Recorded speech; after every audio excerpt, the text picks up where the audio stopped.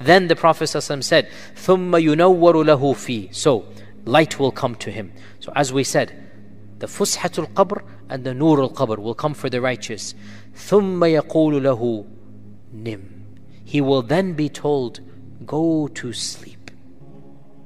Now, sleep and awake are something we associate in this dunya. And in the barzakh, the ruh and the body are not directly connected. So what is the nawm of the qabr? Allahu a'lam. But it is, we'll call it in English, a trance. You are put in a different state of mind. The man will say, let me go back to my family so I can tell them everything is good and fine. This indicates that the man has now realized he's dead. That the man is now fully aware that, okay, this is it now. Now everything is good. Alhamdulillah, I'm at peace.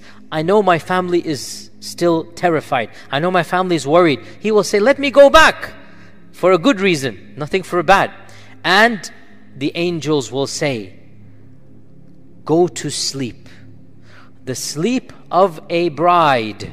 The sleep of, actually a groom here. Al-Arus is the groom here. The sleep of a groom.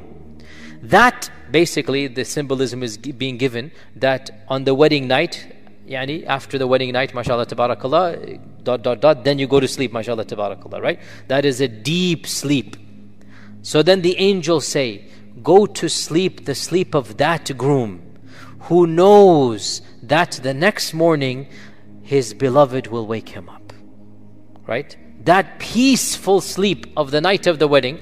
After the wedding, Allahul Musta'an, yani what happens, right? But that night of the wedding, we have that peaceful sleep. This is in the hadith, by the way, that نومة العروس الذي لا يوقظه إلا أحب أهلي إليه. Go to sleep, that sleep that you know now that the next morning who's going to wake me up? The most beloved person in the world is going to wake me up. That gentle waking up that will happen the next morning. You can look forward to that. Now the angels say to him, go to sleep, that type of sleep. Now what is this sleep? Allahu A'lam, we don't know what it is. It's the alamul barzakh. But we can understand what it is. It is a type of trance. You just go and you freeze up, basically. A peaceful sleep, and you look forward to being woken up. It's not a terror. It's not an adhab. You are now in a limbo state. And you will remain that way until the resurrection. And the final point, and then we open the floor for Q&A. And this is in fact proven in the Quran. قَالُوا يَا وَيْلَنَا مَنْ بَعَثَنَا مِنْ مَرْقَدِنَا. They will say, waylana here doesn't necessarily mean adhab. So, oh my God, what's happening? There's also wail. What's going on here? There's a state of discomfort. قَالُوا يَا وَيْلَنَا مَنْ بَعَثَنَا مِنْ مَرْقَدِنَا. Who has brought us back from our place of sleep? Marqad in Arabic is ismu makanin, is a noun, proper noun for the place where you sleep, or more technically, where you go take a nap. This is marqad. This is literally what marqad means, where you take a nap, the qaylula, the siesta. Because you know, you go to sleep in some cultures, you would have an inner private bedroom, then you would have just a place outside where you just sleep for a while. That's the marqad over there. And this indicates, what were the people of the barzakh? Asleep. Asleep, the sleep of the barzakh. That's what this hadith proves. Now, who is this given to? It is given to the righteous person.